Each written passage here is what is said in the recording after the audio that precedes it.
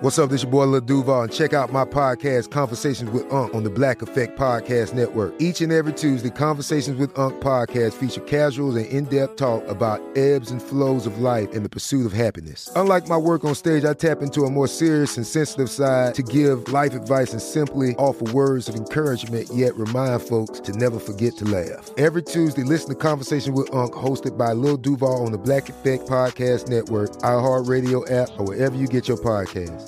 Presented by AT&T. Connecting changes everything. Okay, picture this. It's Friday afternoon when a thought hits you. I can spend another weekend doing the same old whatever, or I can hop into my all-new Hyundai Santa Fe and hit the road. With available H-Track all-wheel drive and 3-row seating, my whole family can head deep into the wild. Conquer the weekend in the all-new Hyundai Santa Fe. Visit HyundaiUSA.com or call 562-314-4603 for more details. Hyundai, there's joy in every journey. When you buy Kroger brand products, you feel like you're winning. That's because they offer proven quality at lower than low prices. In fact, we guarantee that you and your family will love how Kroger brand products taste, or you get your money back. So next time you're shopping for the family, look for delicious Kroger brand products, because they'll make you all feel like you're winning. Shop now, in-store, or online. Kroger, fresh for everyone. Today's episode is brought to you by Technically Speaking, an Intel podcast. When you think about the future, what kind of technology do you envision? Whatever the future holds, artificial intelligence will undoubtedly be at the heart of it all. Join Graham Class as he hosts Season 2 of Technically Speaking, an Intel podcast, and hear from the minds transforming healthcare, retail, entertainment, personal computing, and more with the help of AI. Tune in every other Tuesday and explore the latest technology that's changing our world today and creating a more accessible tomorrow. Listen to Technically Speaking, an Intel podcast on the iHeartRadio app, Apple Podcasts, or wherever you get your podcasts. Welcome to Stuff to Blow Your Mind, a production of iHeartRadio's How Stuff Works.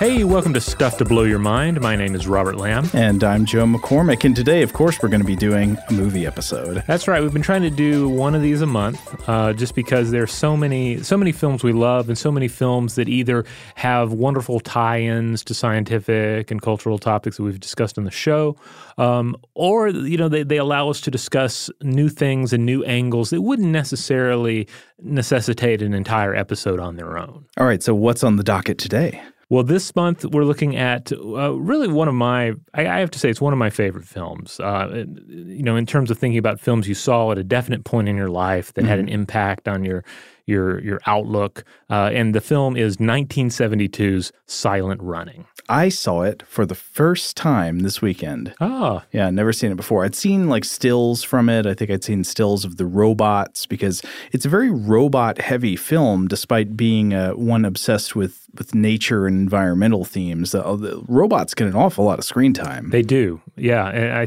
think if you're having trouble picturing the film, if we just mention geodesic domes in space with forests in them, Bruce Dern, and then 3 diminutive robots that kind of shamble around. Mm-hmm. That's Silent Running in a nutshell. Now, this was directed by Douglas Trumbull, right, who was a visual effects guy for many years. Yeah. He provided special photographic effects for such classic sci-fi films as 2001: A Space Odyssey. One of the best. Yeah. Close Encounters of the Third Kind, Star Trek: The Motion Picture, Blade Runner, and then later on The Tree of Life.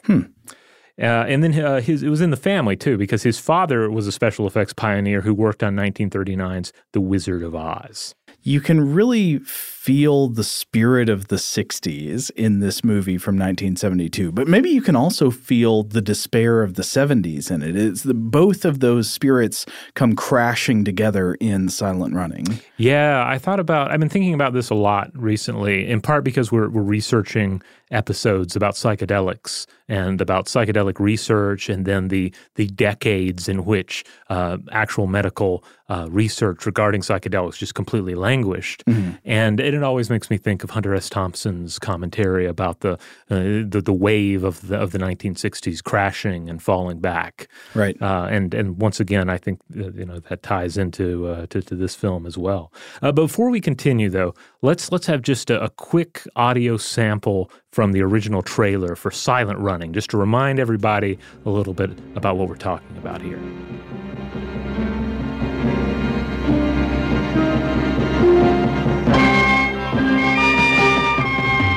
A space convoy on a strange voyage, carrying a rare cargo.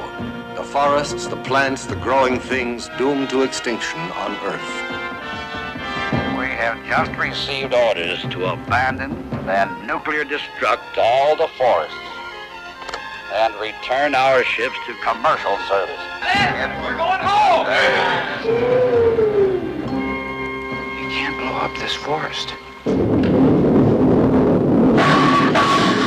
Now move! You're not gonna do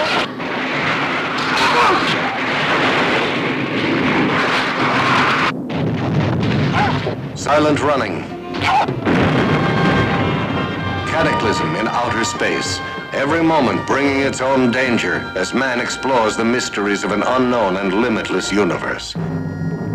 Valley Forge, what the hell's wrong? You're moving out, you're accelerating. I've got a premature detonation on dome number 2, and I've got an explosion in the main cargo deck. Now, please advise me immediately. So I think we have a taste in that trailer. This is a very ranty film. Yes.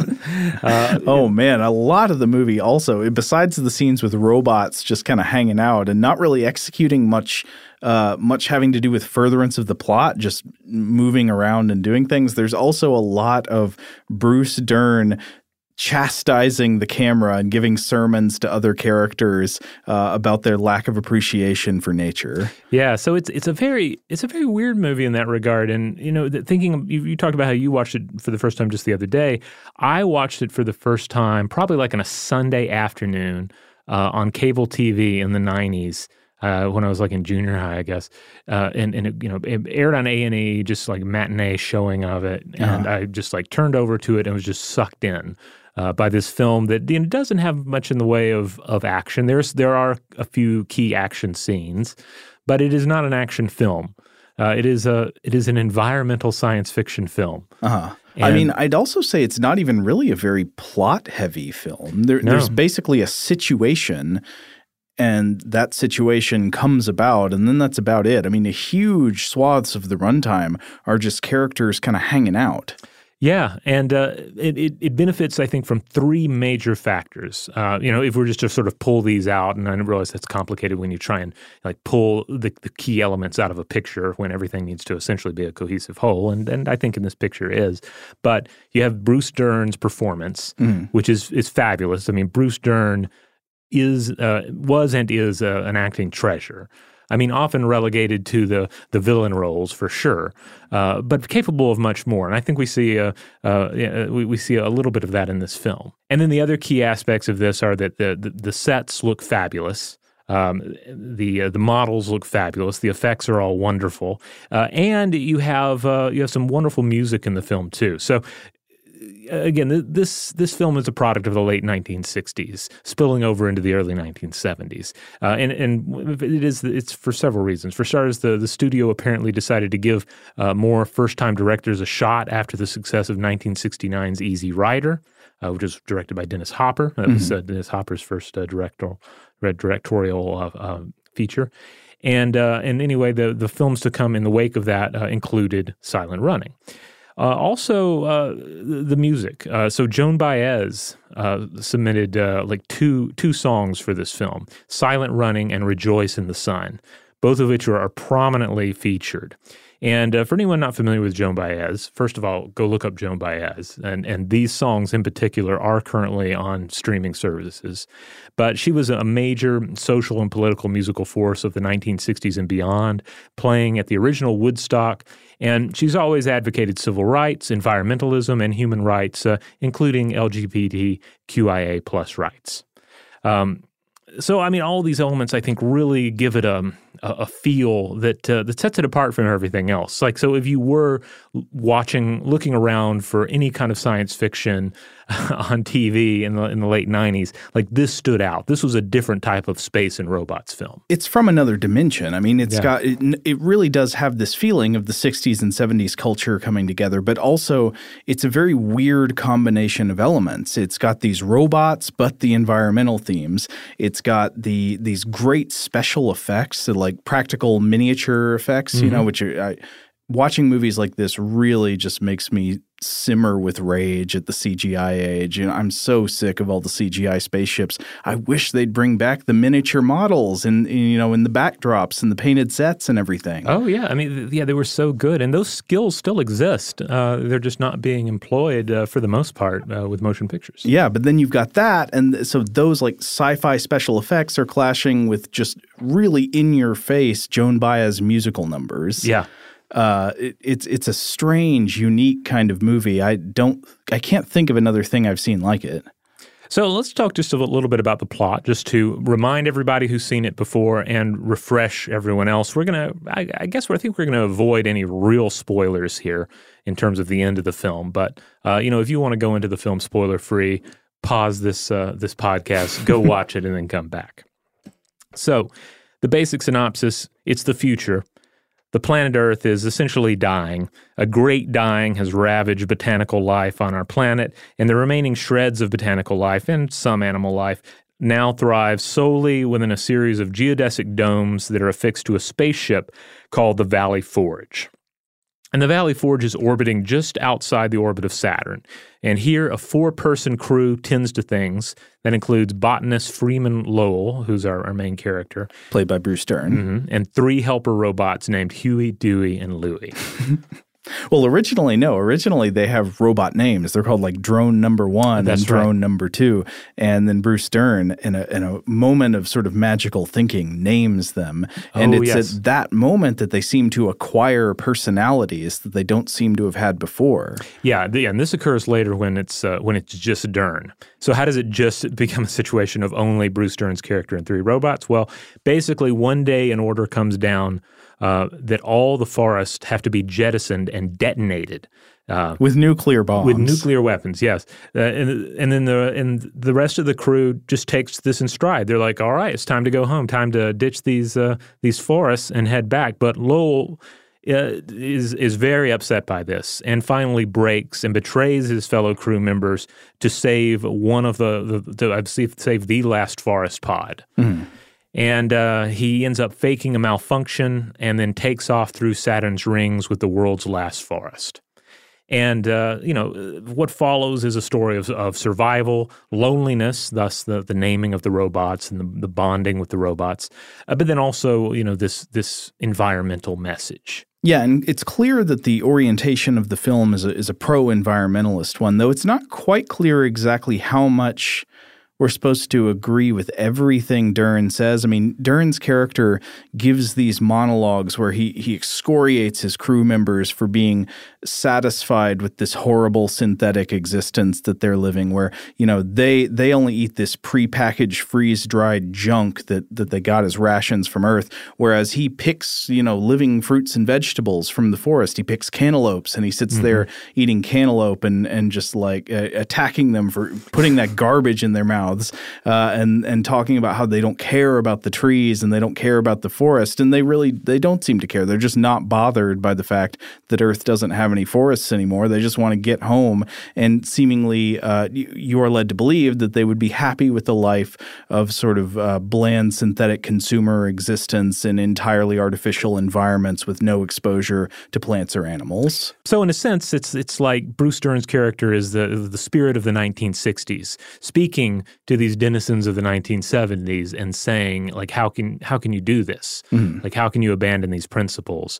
And in doing so, Bruce Dern's character, his performance is very abrasive at times. He comes off as a real curmudgeon, though also an idealist.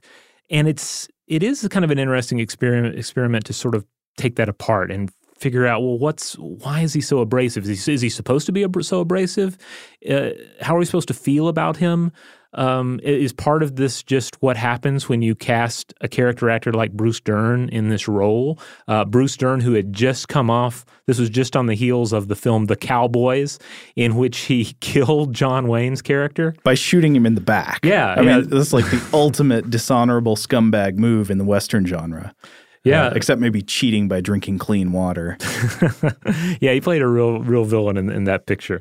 And interestingly enough, I was looking around at reviews from when this came out, and Dern's casting it seems to be a divisive aspect of the film. So some critics thought he was great. Like critics who maybe were a little lukewarm on other aspects of the film were like, well, Bruce Dern's terrific in it, though. While others said, hey, it's really difficult to empathize with this character, and that ultimately perhaps Dern's performance ends up hurting the message of the film. I don't think I would go that far. But, obviously he's an actor who already had a career based on playing at times dislikable characters. And he's still going strong in that department today at age 83. Mm-hmm. I wonder what the equivalent of this casting would be today. Like, who's somebody that you would cast in this role where they wouldn't be like this divine messenger of environmental hope, but would come off maybe a bit abrasive? I would like to see a movie that's got an environmental conservation message where the champion of the environment is Michael Ironside. That's even more difficult to picture. You can't destroy these forests.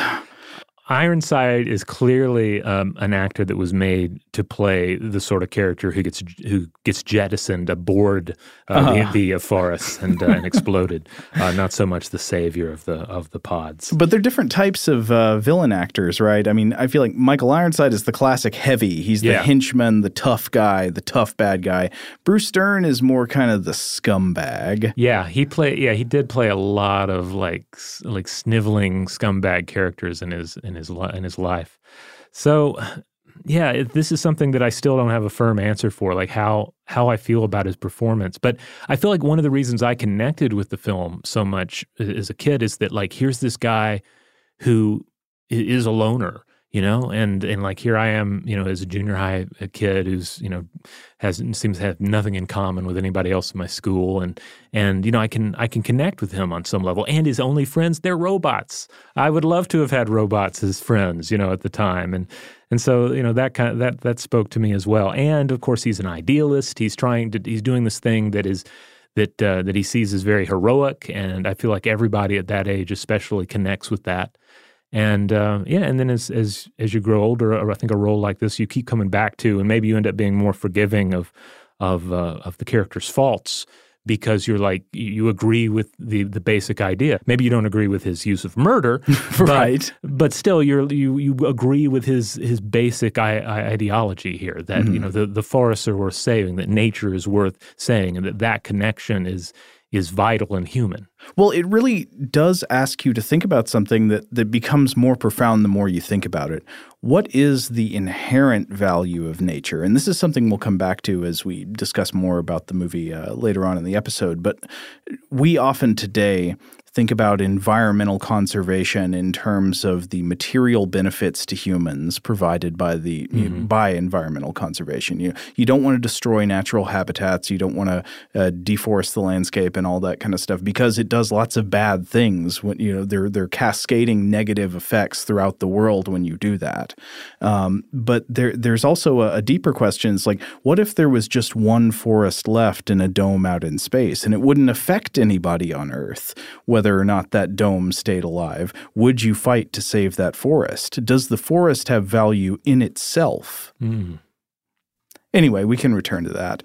So I thought maybe we should explore the sort of pure scientific question of growing plants in space. Could you grow a forest in space inside a geodesic dome on a spaceship?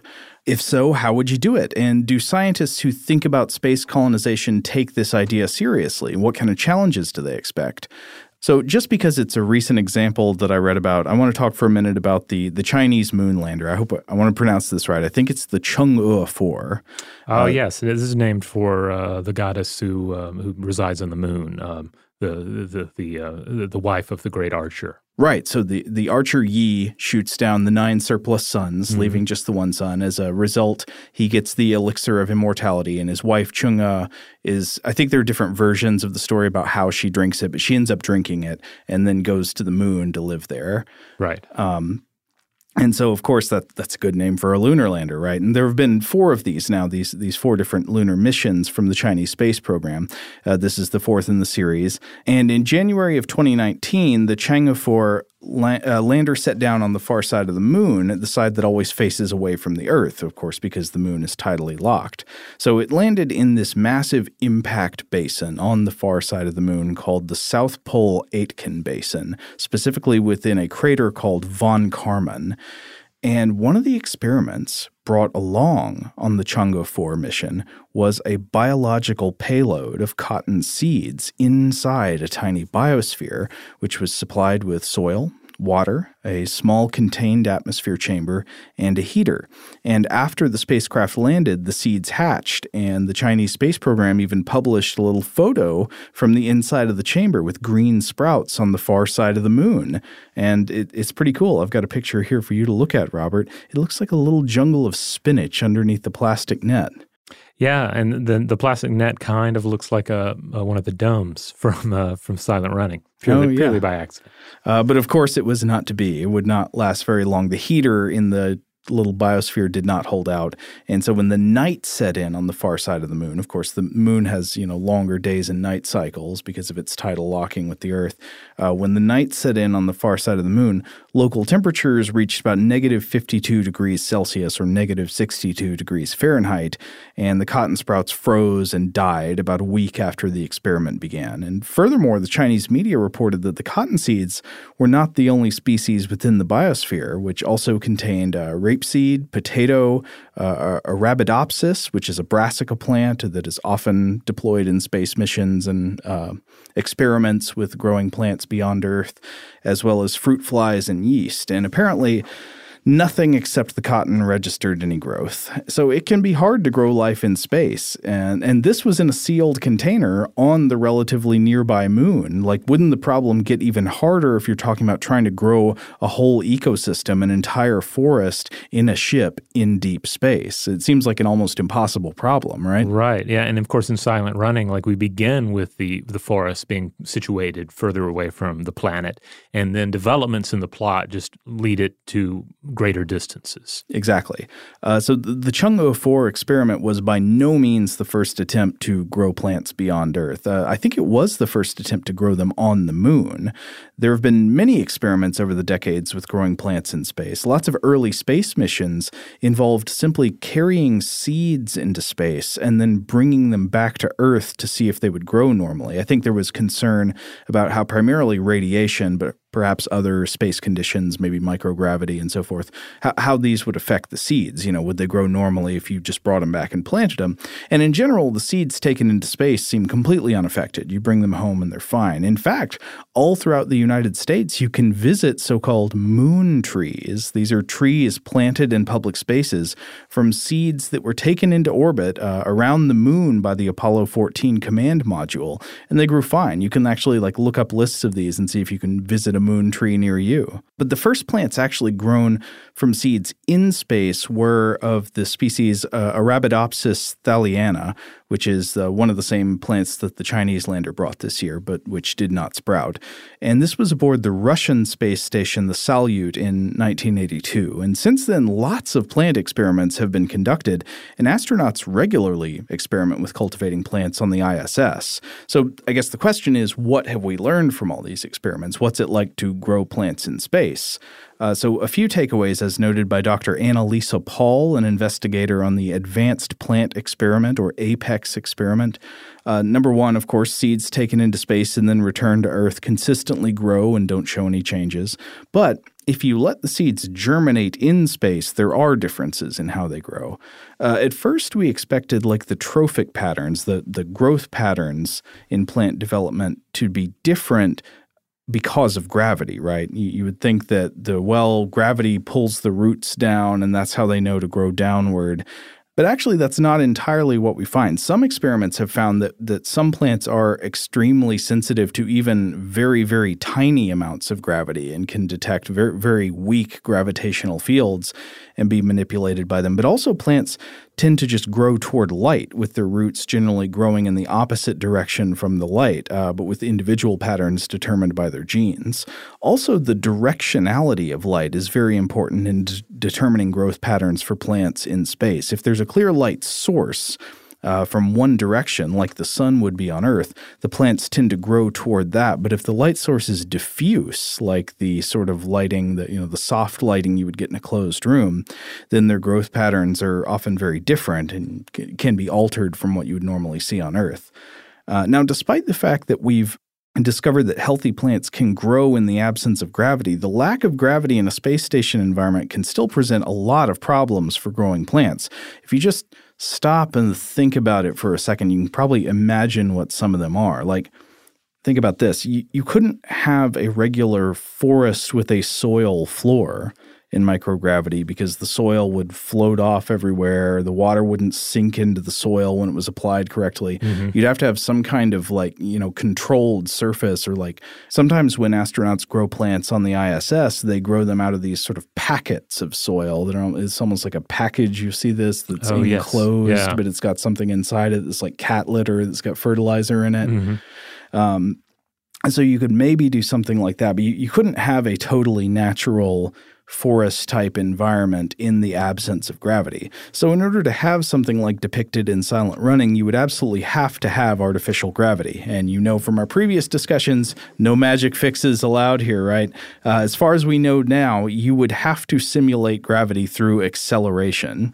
And you can go back to our artificial gravity episode for more on how that might work. But I'll just say, short story, your best bet would probably seem to be some kind of huge rotating cylinder with the forests inside it. On the other hand, that does present additional problems for energy, right? Forests need sunlight to grow. And if you can't simply angle them toward the sun because of, they'd have to be on the inside of the cylinder to benefit from the effects of gravity, then you need an appropriate artificial light source. Or at least some sort of complex reflective system, like something that would give them the constant sunlight they need. Right. However, if you don't care about simulating a full natural environment with a whole ecosystem and a soil floor and all that, your options really do expand to include hydroponic containers and packet-contained soil beds with growth via exposure to artificial grow lights and all that. But then, again, also some of the benefits might be reduced by some of those limitations.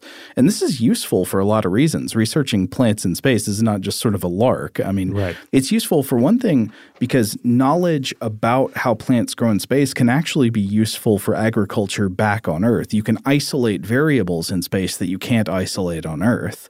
But it's also useful for long-term space mission planning because, as Silent Running argues, we really can't live without plants. Like any truly long-term space colonization efforts, if they're ever going to be realized, it's going to be really hard to do them entirely in metal boxes with pre-packed rations. Those things eventually expire. Rehydratable, irradiated, or thermostabilized shrimp cocktail is only going to take you so far. At the very least, long-term astronauts or Mars colonists need to be able to grow their own food. And that's just food. That's not even talking about, whole ecosystems and the environmental benefits they bring beyond growing crops. Right. This is just about what potatoes am I going to eat tonight.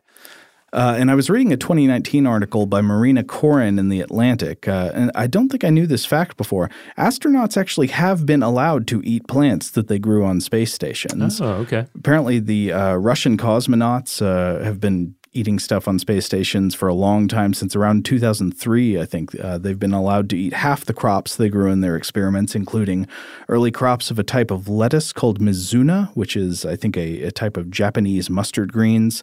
They've been allowed to eat peas they grew there. I think they tried to grow tomatoes, but the crop failed.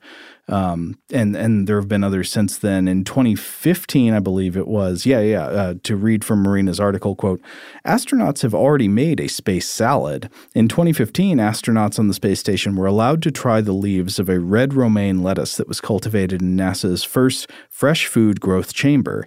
They added a little balsamic dressing and took a bite. That's awesome, the NASA astronaut Kjell Lindgren said then. Tastes good. And I love red romaine. It's my favorite for salads at home, so that's a good choice there. Yeah, well, a lot of the foods that we gravitate towards, like the artificial ones, the argument is that like a potato chip is so satisfying because, it's fatty, it's salty and all this, but it also has a crispness to it, as if we have discovered in the potato chip bag a crisp vegetable like lettuce that is ready for our consumption. Well, one of the things when you look up these pictures of like the lettuce greens growing on the ISS, they look like really high quality to me. Maybe I'm just hungry while I'm looking at the picture or something, but I'm like, yeah, I want to eat that. They don't look like, limp and sad produce, the kind of limp and sad produce you sometimes find at the grocery store when it's already been picked over.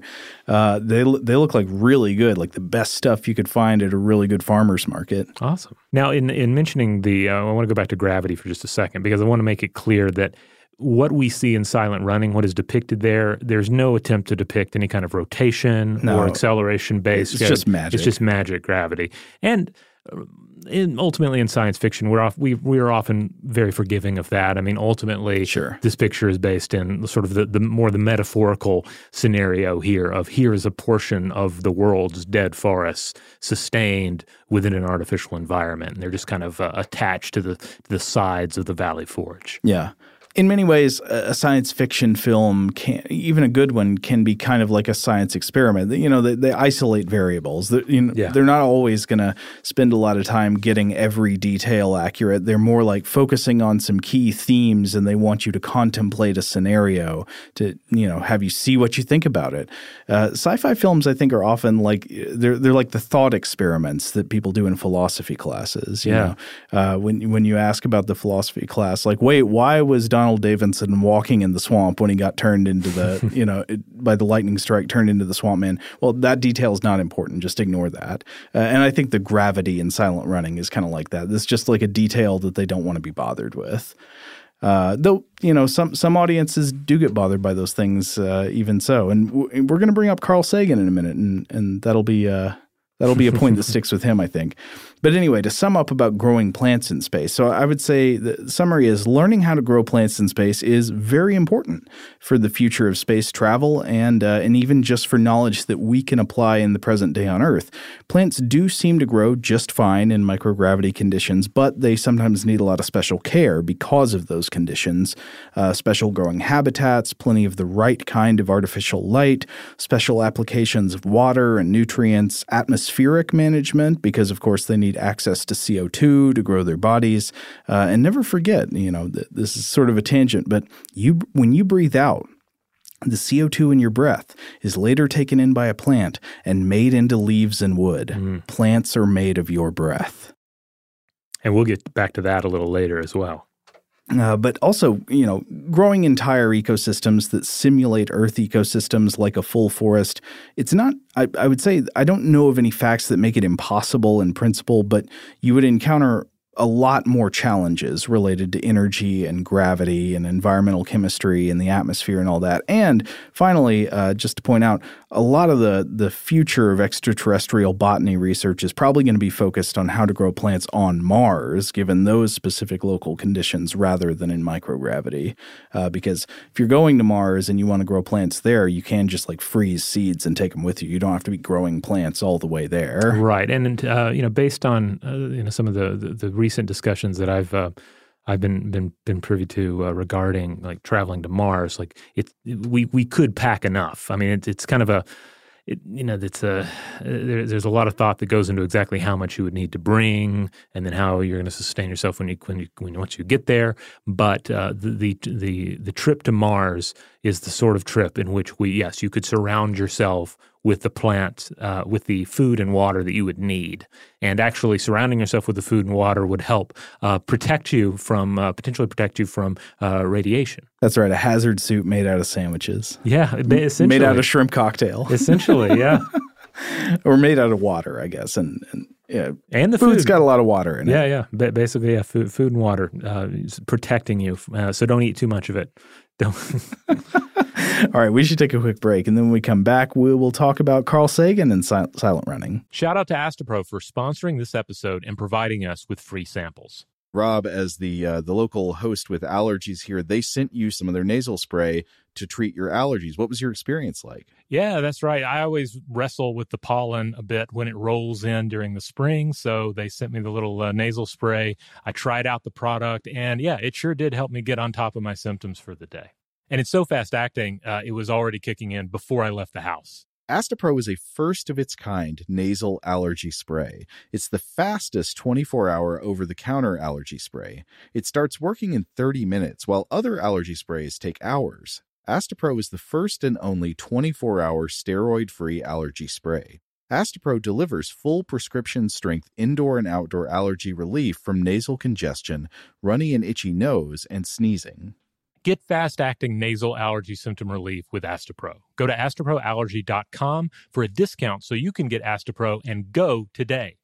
ASTEPRO allergy.com. Astepro and go. Use as directed for relief of nasal congestion, runny nose, sneezing, and itchy nose due to allergies. Today's episode is brought to you by eBay. eBay Motors is here for the ride. Remember when you first saw the potential? And then, through some elbow grease, fresh installs, and a whole lot of love, you transformed 100,000 miles and a body full of rust into a drive that's all your own. Look to your left. Look to your right. It's official. No one's got a ride like this. There's nothing else that sounds like, feels like, or looks like the set of wheels in your garage. With over 122 million parts, you can make sure your number one ride or die stays running smoothly so there's no limit to how far you can take it. Brake kits, turbochargers, engines, exhaust kits, roof racks, LED headlights, bumpers, whatever your baby needs, eBay Motors has it. And with eBay Guaranteed Fit, it's guaranteed to fit your ride the first time, every time, or your money back. Plus, at these prices, well, you're burning rubber, not cash. Keep your ride or die alive at ebaymotors.com. Eligible items only. Exclusions apply. Today's episode is brought to you by Technically Speaking, an Intel podcast. When you think about the future, what kind of technology do you envision? Whatever the future holds, artificial intelligence will undoubtedly be at the heart of it all. Join Graham Class as he hosts Season 2 of Technically Speaking, an Intel podcast from Ruby Studio in partnership with Intel. Explore the future of technology that's rapidly evolving our world today with the help of AI. There's still so much work and research needed to fully understand the power and potential of AI, and Intel is at the forefront of implementing AI in revolutionary technology that's changing the world we live in for the better. In each episode, Graham interviews the minds transforming medicine and healthcare, retail, entertainment, personal computing, and more while pioneering new uses for AI in these spaces. Tune in every other Tuesday and explore the latest technology that's changing our world today and creating a more accessible tomorrow. Listen to Technically Speaking, an Intel podcast on the iHeartRadio app, Apple Podcasts, or wherever you get your podcasts. Xfinity has free premium networks for everyone this month, no matter what kind of entertainment you love. Addicted to true crime? Catch killer cases and more spine-tingling shows on A&E Crime Central. Crave adventure? Explore Asian action movies on Hi-Ya. Searching for something extreme? Check out skating, snowboarding, and more on Fuel TV Plus, the global home of action sports. And find crowd-pleasing bops on iHeartRadio's Hit Nation playlist. There's new free shows and movies to love every week. Say free this week in your Xfinity voice remote.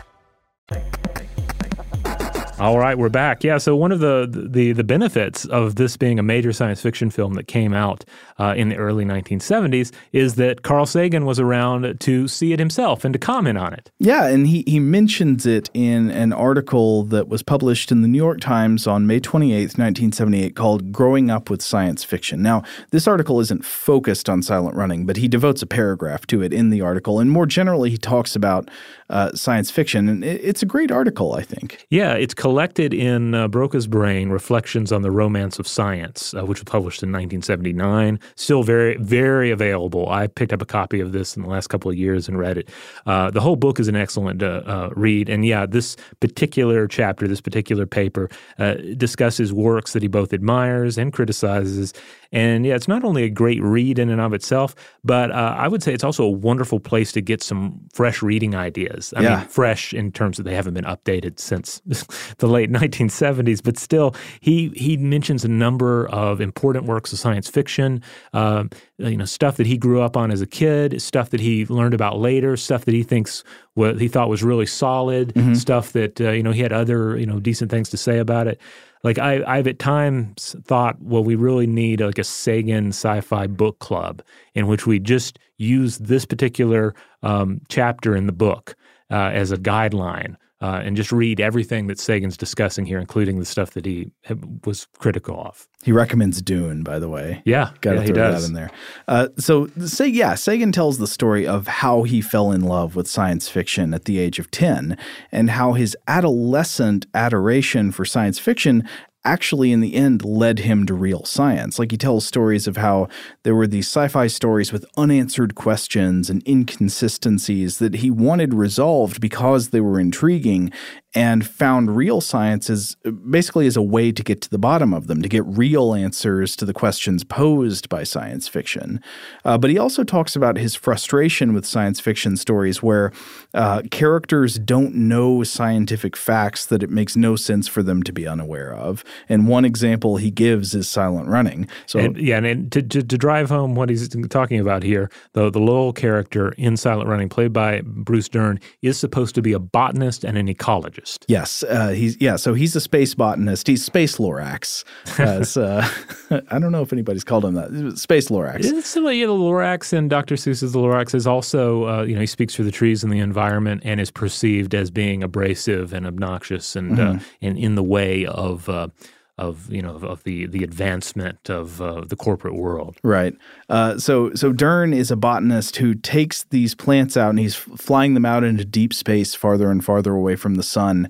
And the forests are dying and he doesn't know why and he's trying to figure it out. And I guess this is a semi-spoiler, but it's a movie from the 70s. Eventually it's revealed that, the problem was they need sunlight.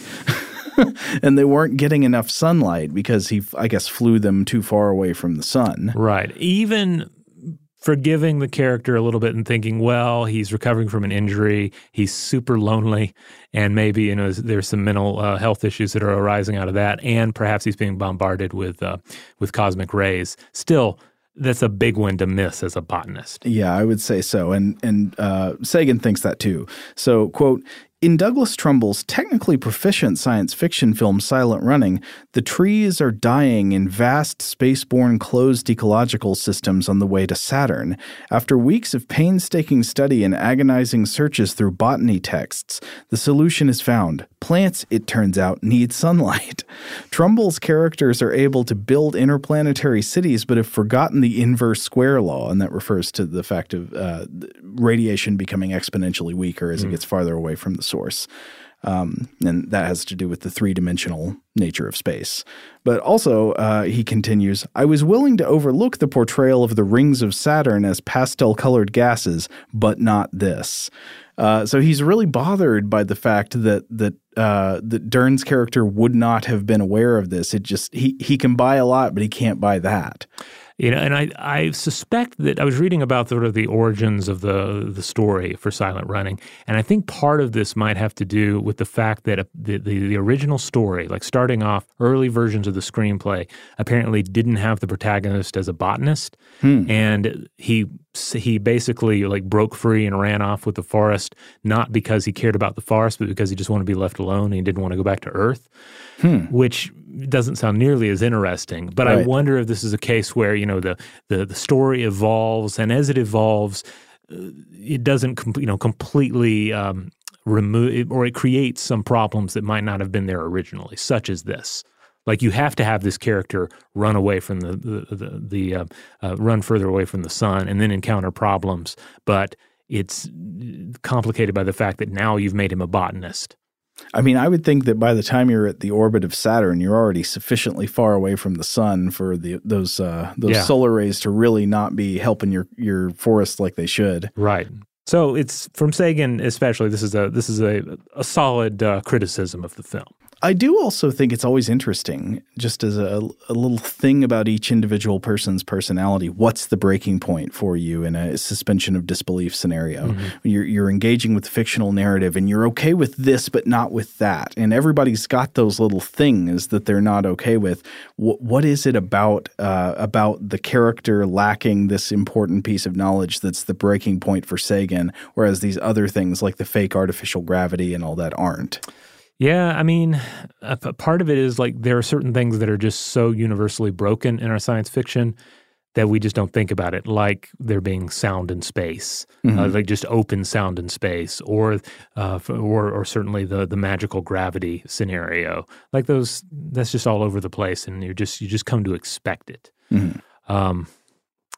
But with this, maybe it's just a part of it just being more central to the plot. Now, certainly this is not something I thought about when I watched it in junior high, and I'm very forgiving of the film, I think, overall. But in retrospect, it does seem like a major blunder. Just a couple other notes from Sagan's article, just because I thought they were interesting and I wanted to mention them. One fact he points out is that science fiction authors are often quicker to adapt to new scientific knowledge than supposedly true accounts of space are. I just want to read a quote here. It is satisfyingly rare to find a science fiction story written today that posits algae farms on the surface of Venus. Incidentally, the UFO contact mythologizers are slower to change, and we can still find accounts of flying saucers from a Venus which is populated by beautiful human beings in long white robes inhabiting a kind of Cytherean Garden of Eden. The 900-degree Fahrenheit temperatures of Venus give us one way of checking such stories.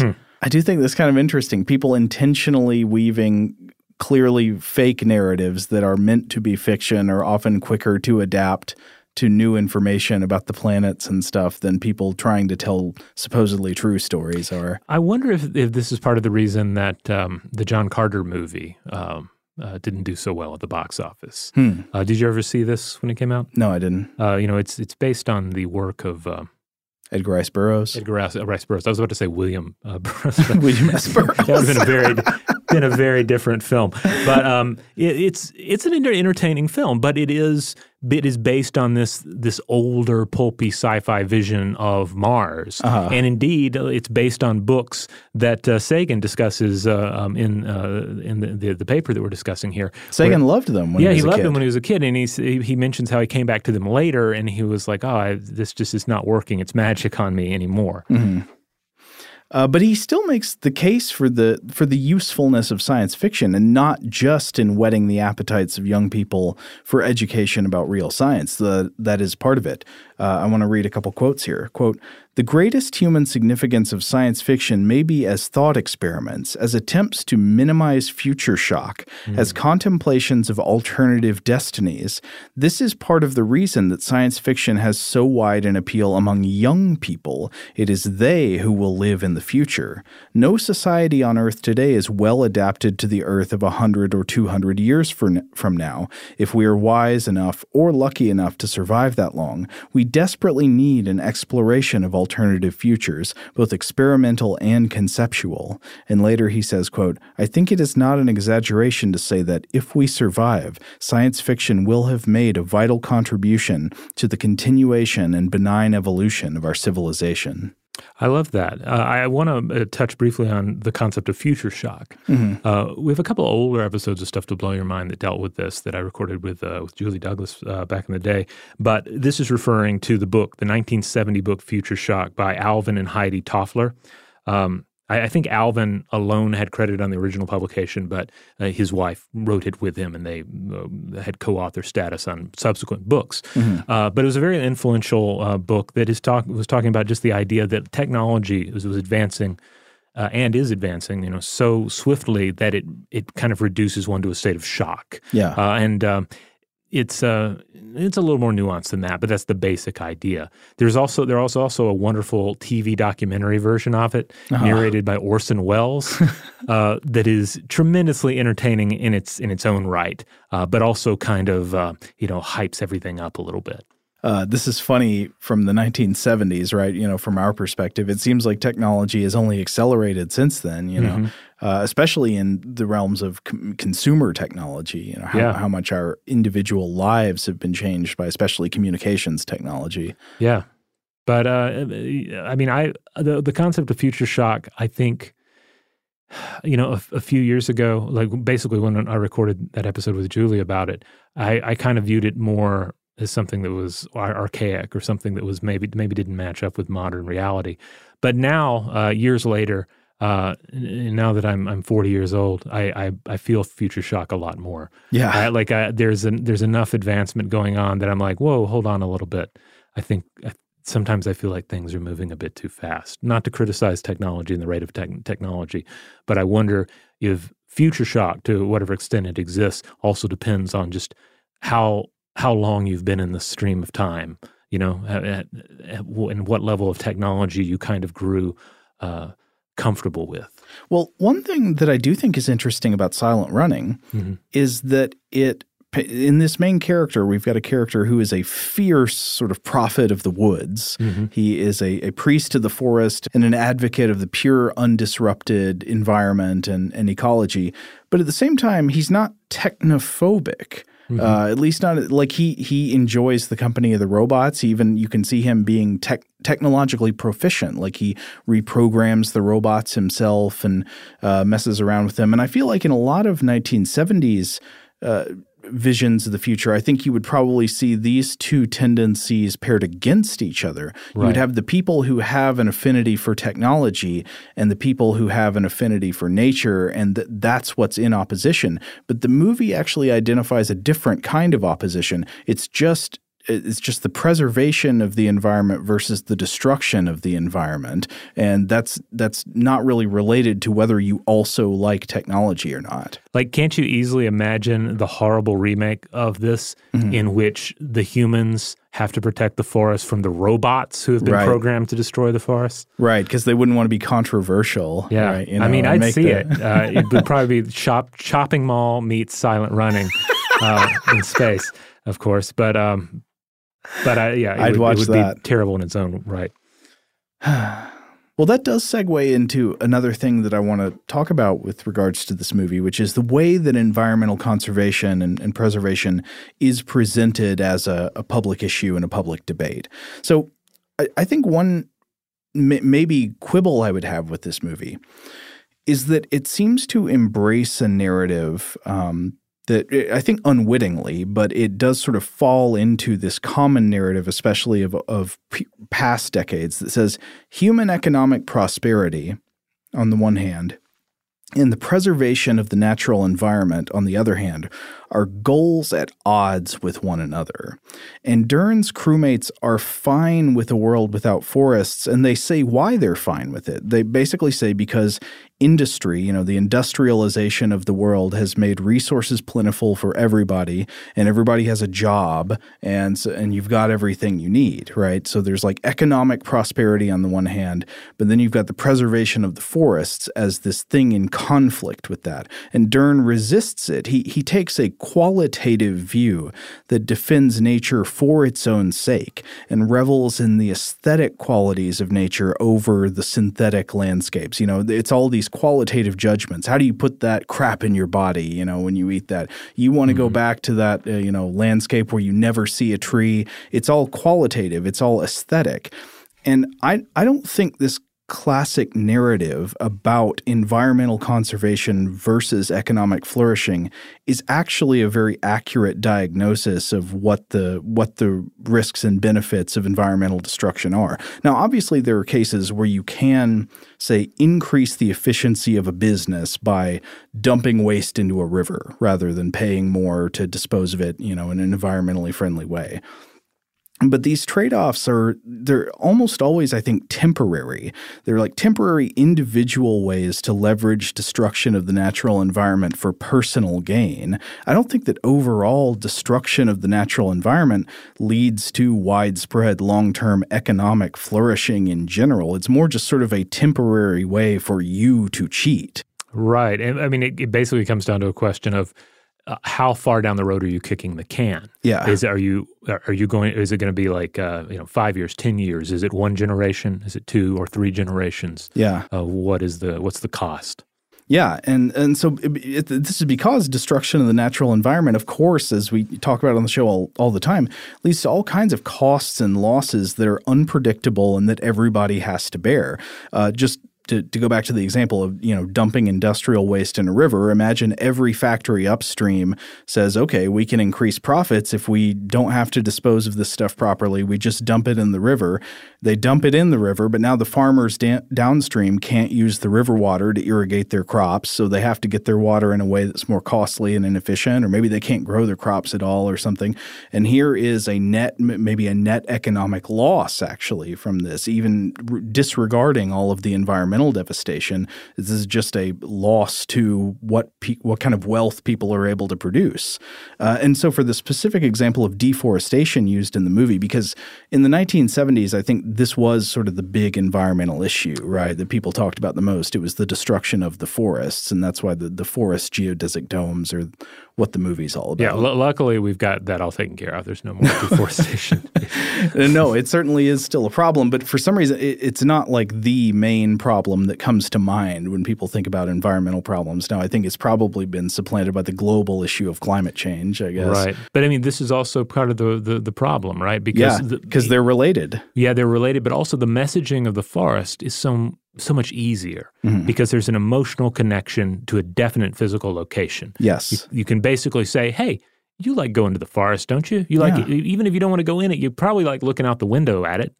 Well, imagine if all that went away. Like that is that's far easier for us to wrap our heads around versus the realities of climate change. As though some of the ramifications of climate change, down the road. I mean, when they are described, when you're talking about, rising ocean waters, I think that still can create some scenarios that definitely should have an emotional, impact on anyone who hears them. Yeah. But the forest, I mean, you can talk about today. It's a thing you have now. I mean, people feel losses more than they feel the loss of potential gains, right? That's a psychological problem. Right. And if you say sometime in the future there could be economic opportunities that would be lost because of things about climate change, it's harder to picture. You can say if you're in a forest right now, imagine this forest is gone. Yeah. Like that's immediate. It's visceral. I think it reaches people in another way. Though, I mean, yeah, I think you could make the same argument like you're saying about sea level increase if you're in a coastal area or something. But yeah, just giving the example of deforestation, this is something that, of course, I would say, there are sort of like maybe aesthetic and even people might call them spiritual reasons to value nature for its own sake. But imagine you don't, and you're like Dern's crewmates who only care about economic flourishing. They just want there to be resources for everybody and everybody has a job and all that. I mean, even then, deforestation, I think, wreaks devastating effects on those kinds of things. So deforestation leads to soil erosion. Roots, they hold soil in place.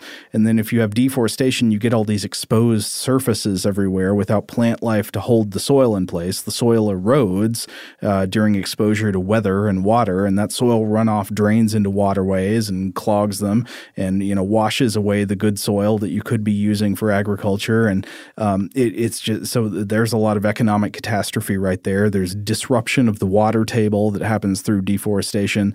There's deforestation can lead to widespread flooding, economic catastrophes from flooding, destruction of habitats and extinctions, of course, which can lead to downstream effects like the, rise of new zoonotic diseases and things like that. Oh, yeah.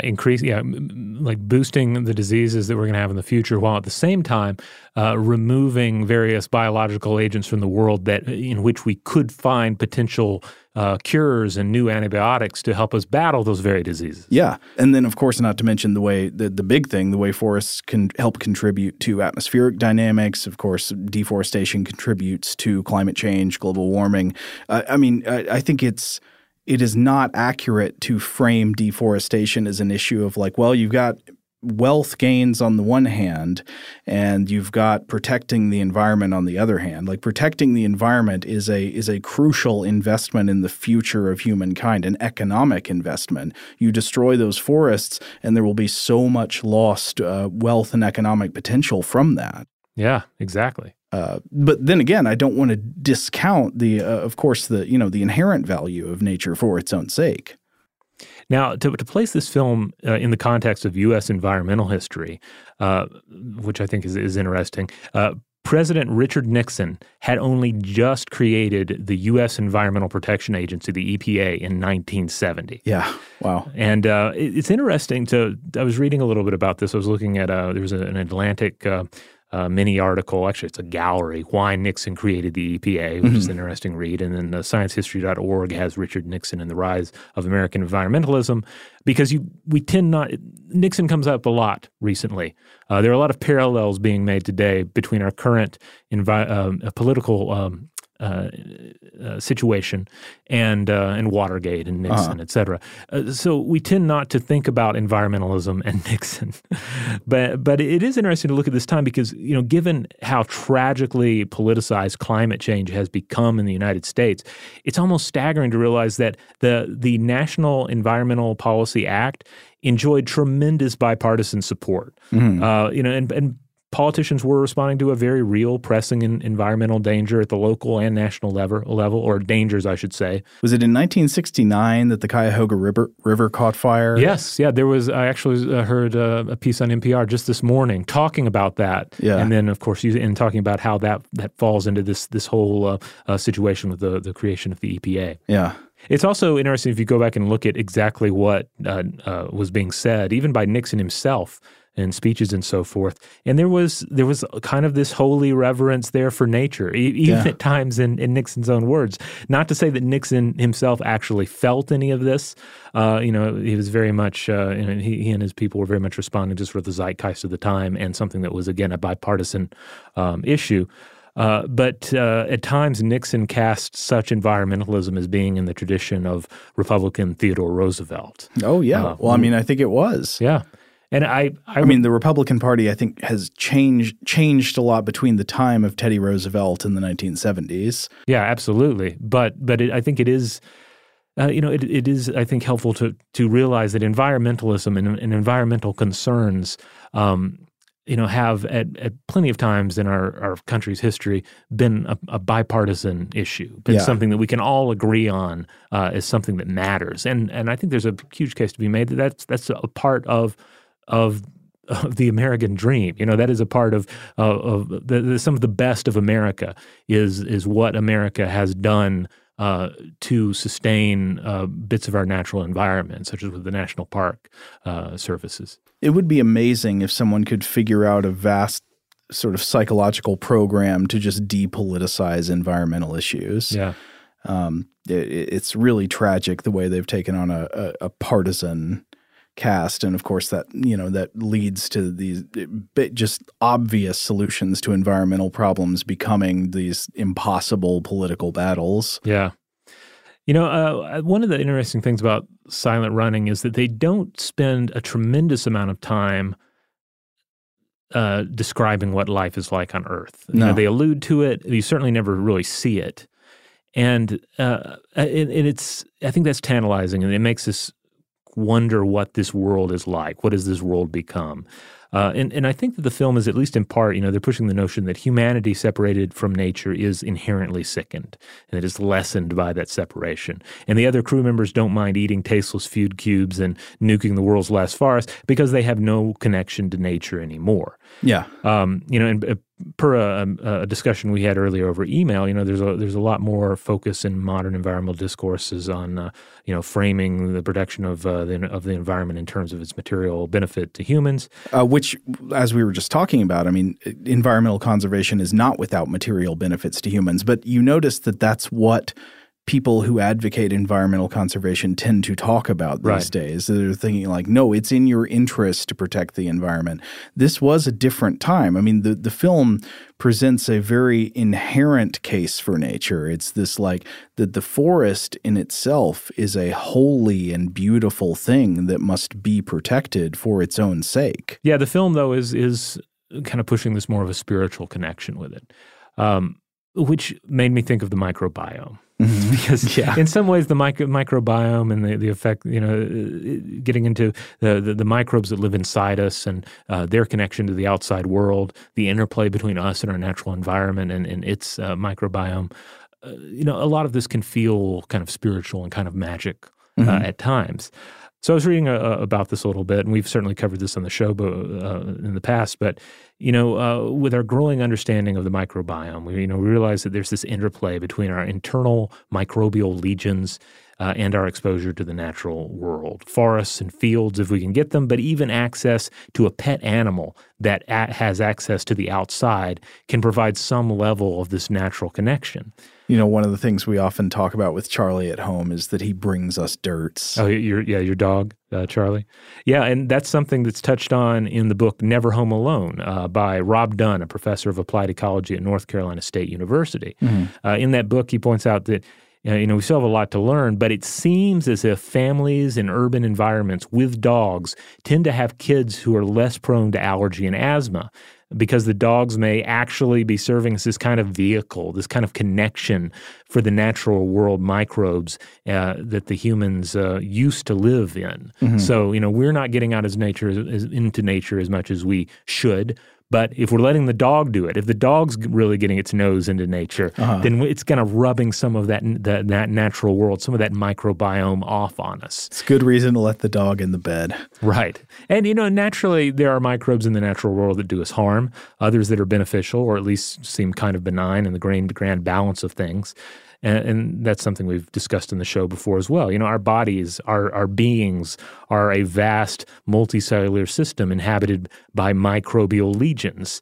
And you can even make the argument that we are those microbial legions. Like they're us. Yeah, we might not share the same DNA as them, but they are, in a sense, part of us. Right, and they play into our emotions and our wants and needs, like this manifestation of self that we, have wrapped up in ego and think of as being separate from the world and separate from nature is all a product of this interplay.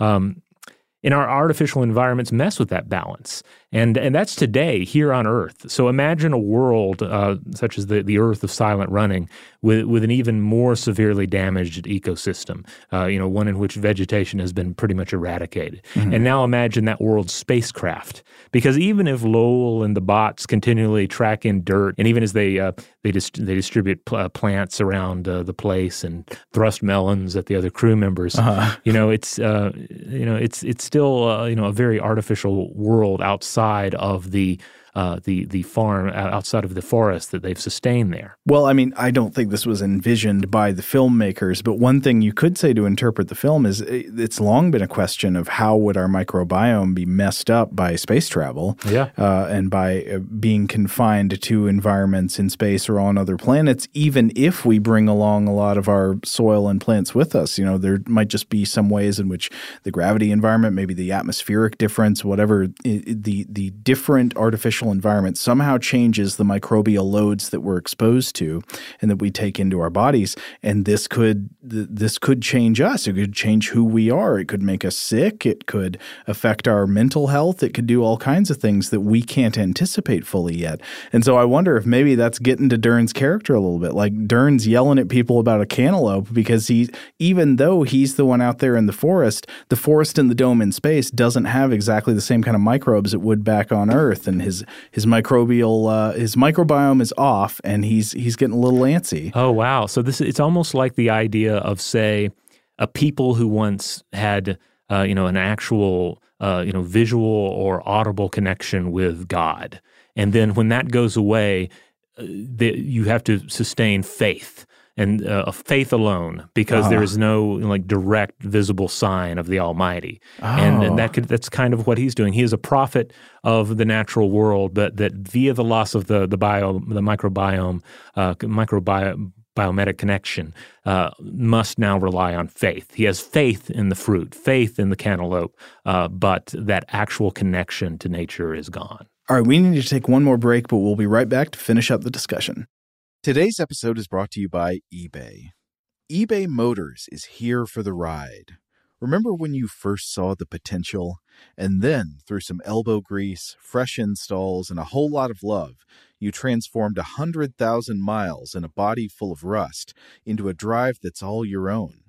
Look to your left. Look to your right. It's official. No one's got a ride like this. There's nothing else that sounds like, feels like, or looks like the set of wheels in your garage. With over 122 million parts, you can make sure your number one ride or die stays running smoothly, so there's no limit to how far you can take it. Brake kits, turbochargers, engines, exhaust kits, roof racks, LED headlights, bumpers, whatever your baby needs, eBay Motors has it. And with eBay Guaranteed Fit, it's guaranteed to fit your ride the first time, every time, or your money back. Plus, at these prices, well, you're burning rubber, not cash. Keep your ride or die alive at ebaymotors.com. Eligible items only. Exclusions apply. Today's episode is brought to you by Technically Speaking, an Intel podcast. When you think about the future, what kind of technology do you envision?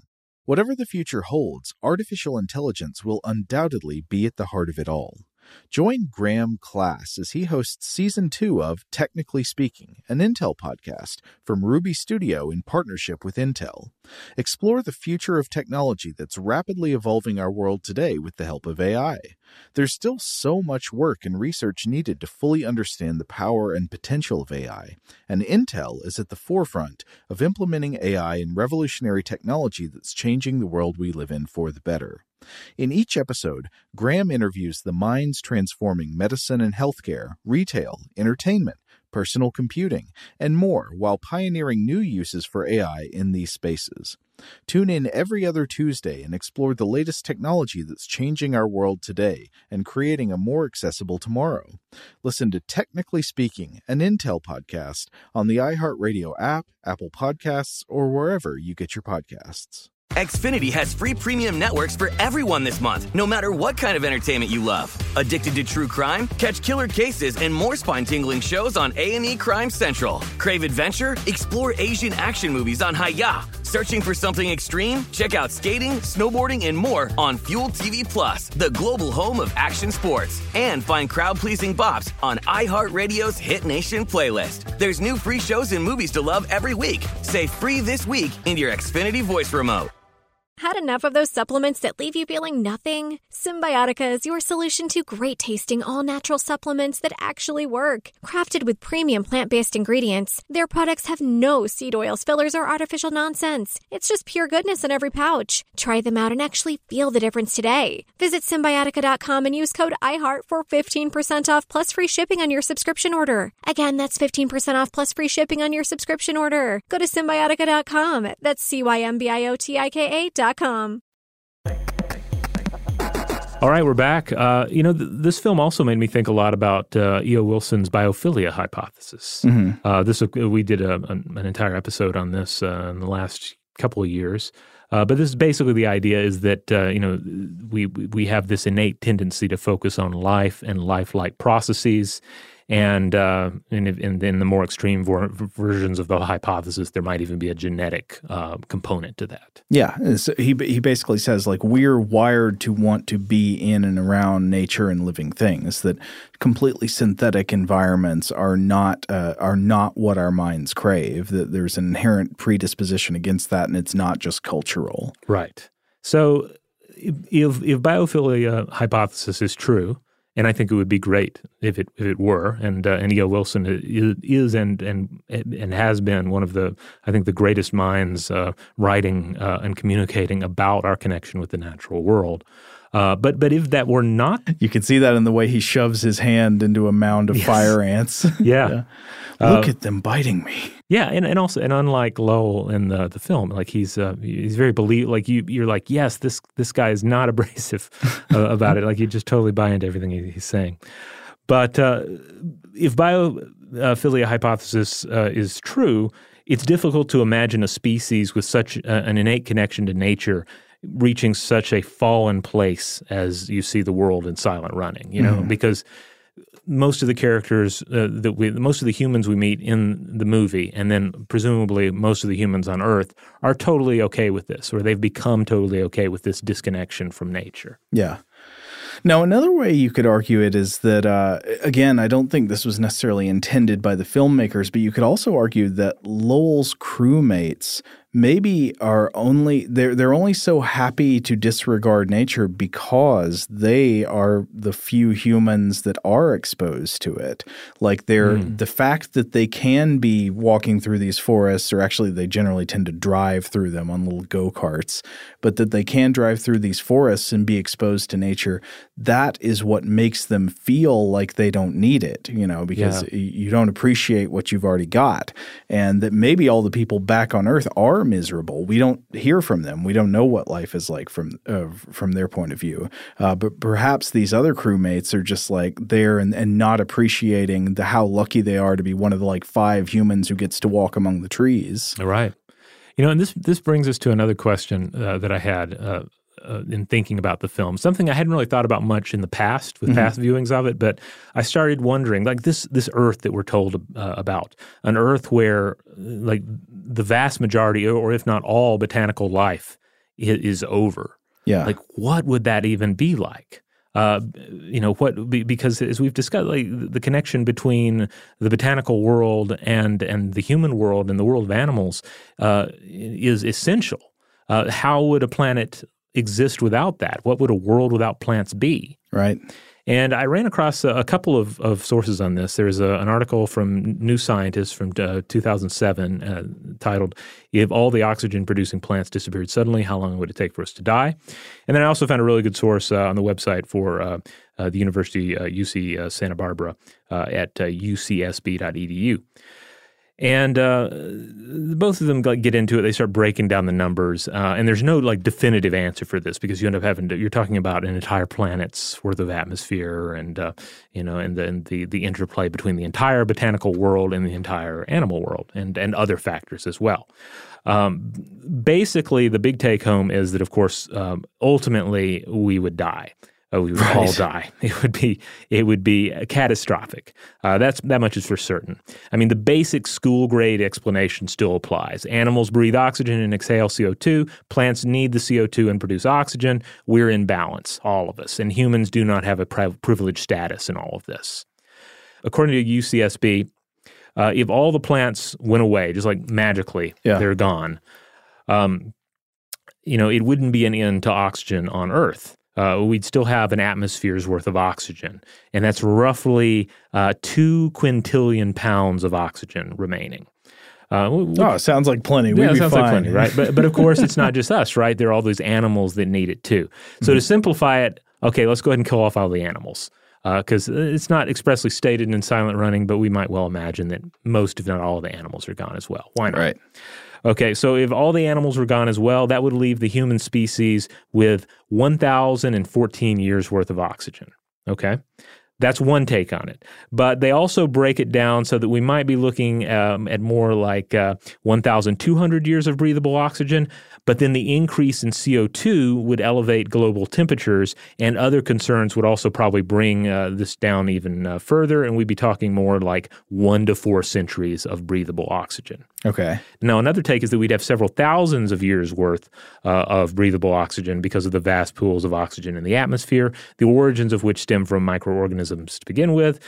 Plus, there would be reserves of oxygen locked up in H2O and in carbon dioxide that we can conceivably, break down using our technology. Certainly, if we have the technology to send forests into orbit, then maybe they also have the technology, to do some widespread breaking down of ocean waters into breathable atmosphere. Okay. But another huge issue is that without plants, the entire food pyramid essentially collapses. Right. What would anything eat?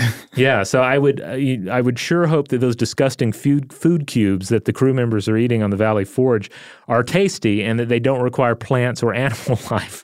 I don't know what they'd be made of. Well, I guess they could be made from nutrients gained from microbial mats or cyanobacteria. Yeah, things like that. But otherwise, there's a very strong argument to be made that we would starve before we ran out of oxygen. Now, other and estimates really kind of vary. James Lovelock, for instance, originator of Gaia hypothesis, estimated we'd be looking at 500,000 years. And then that New Scientist article I mentioned, they threw out a few different estimates by different folks, ranging from a few hundred years to a few thousand years, again, with the food concerns and possible poisoned air concerns as well. Right, because we'd also be breathing out CO2 and pumping CO2 into the atmosphere via our machines that would be not getting processed by the plants. And of course, all of this, again, is just very broad and big picture and not getting into all the other challenges that would occur if all the plants died. How does this square with the sci-fi Earth that is alluded to in Silent Running? Could the leaders of such a world, could the people and the institutions actually allow such a cataclysm to come to pass and then scuttle the key plan to correct it? Surely not. People would never let anything like that happen. Yeah, that's the thing. You would hope not, certainly. And I remember as a kid thinking, well, on some level, like, surely they wouldn't do this. Why would they do this? Because there's never a real great reason given, right? They're just like, oh, well, we got to put the spaceship back into commercial use. So we're just jettisoning all these forests, even though presumably they're up there because they want to bring botanical life back to Earth in the future. So, details of how we managed to destroy all botanical life on Earth aside in this film, I think we can well imagine us as a people, as a species, continuing on, satisfied with assurances from the more optimistic estimates that give us, many centuries or even, thousands of years to correct the problem. Yeah, they'll fix it down the road. Yeah, they'll fix it down the road. Look at these new technologies they're talking about.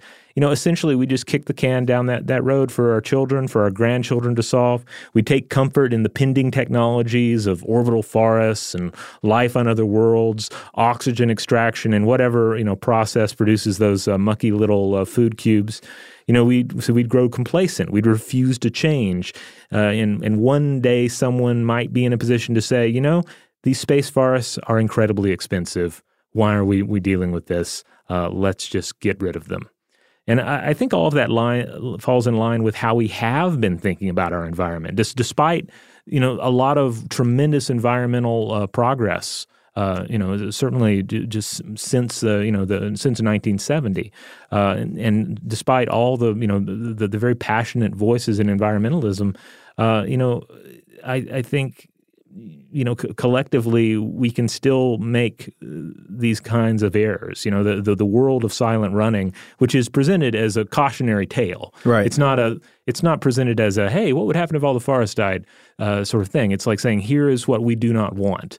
But here is an exaggerated circumstance that is in many ways very much in keeping with how humans think about the environment or can think about the environment if they don't listen to the lulls of the world.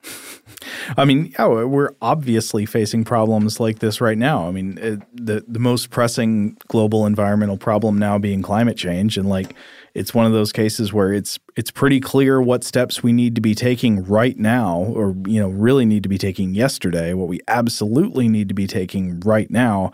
And people just don't want to deal with it. They just rather – I mean, you've got some people, I think, who manage to delude themselves into thinking, no, it's all a hoax or whatever. It's a Chinese hoax or it's whatever. It's just a bunch of alarmism. And then I think you've got a lot of other people who they don't really know of any reason to disagree with the science. They just rather not think about it. They just rather kick the can.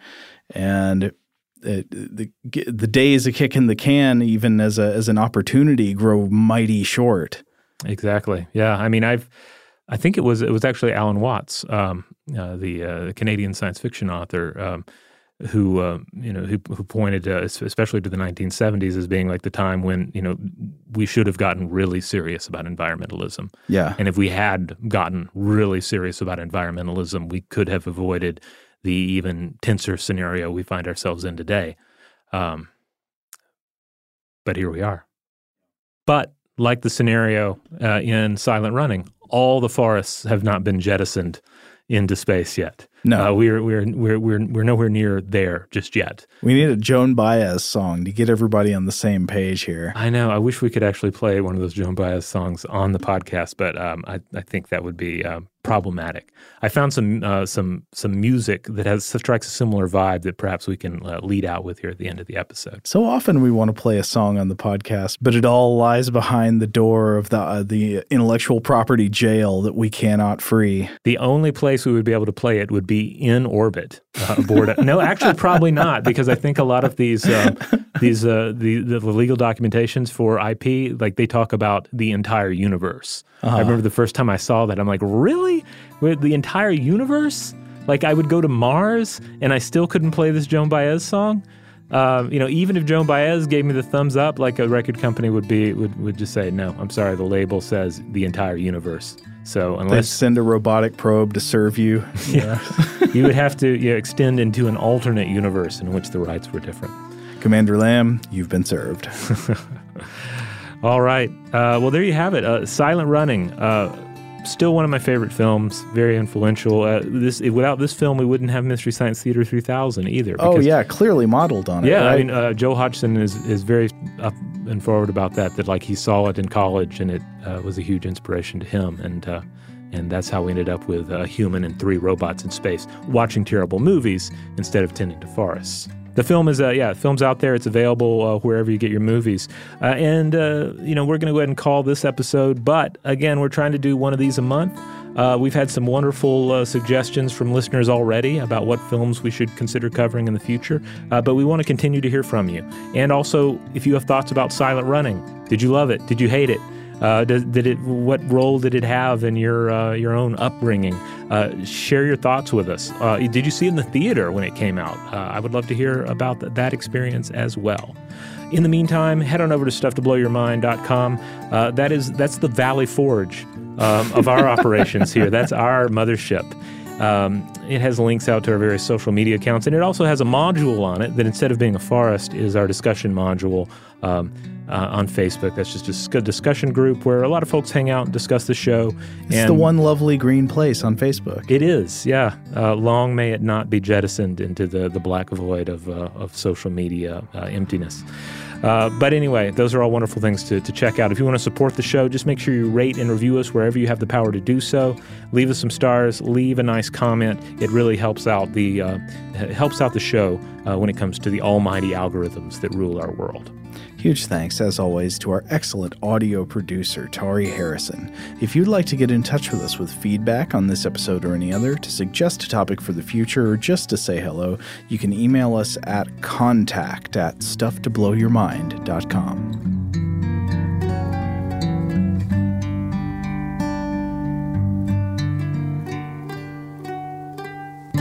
Stuff to Blow Your Mind is a production of iHeartRadio's How Stuff Works. For more podcasts from iHeartRadio, visit the iHeartRadio app, Apple Podcasts, or wherever you listen to your favorite shows.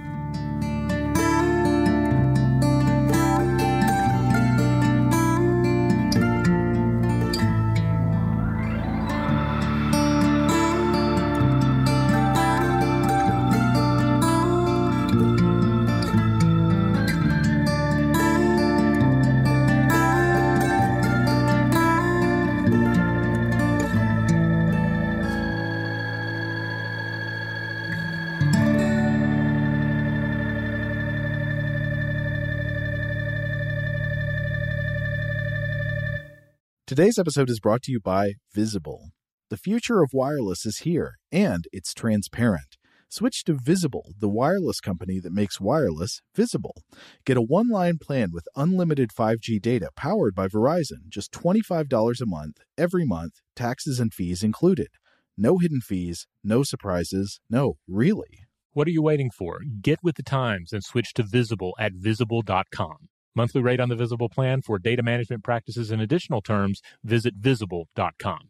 Open a limited-time 11-month certificate at Kemba Financial Credit Union. At 5.25% APY, it's more than triple the national average, plus it's a safe and secure way to grow your money. Visit your local branch or kemba.org/cb for details. Offer expires May 31st, 2024. APY equals annual percentage yield. Restrictions apply. $500 minimum and $250,000 maximum deposit. Advantage status required. Comparison based on bank rate average. Federally insured by NCUA. Xumo Play is your destination for endless entertainment. With a diverse lineup of 350 plus live channels, movies, and full TV series, you'll easily find something to watch right away. And the best part? It's all free. Love music? Get lost in the 90s with iHeart 90s, dance away with hip-hop beats, and more on the iHeartRadio music channels. No logins, no signups, no accounts, no hassle. So what are you waiting for? Start streaming at play.xumo.com or download from the app and Google Play stores today. All you can stream with Xumo Play.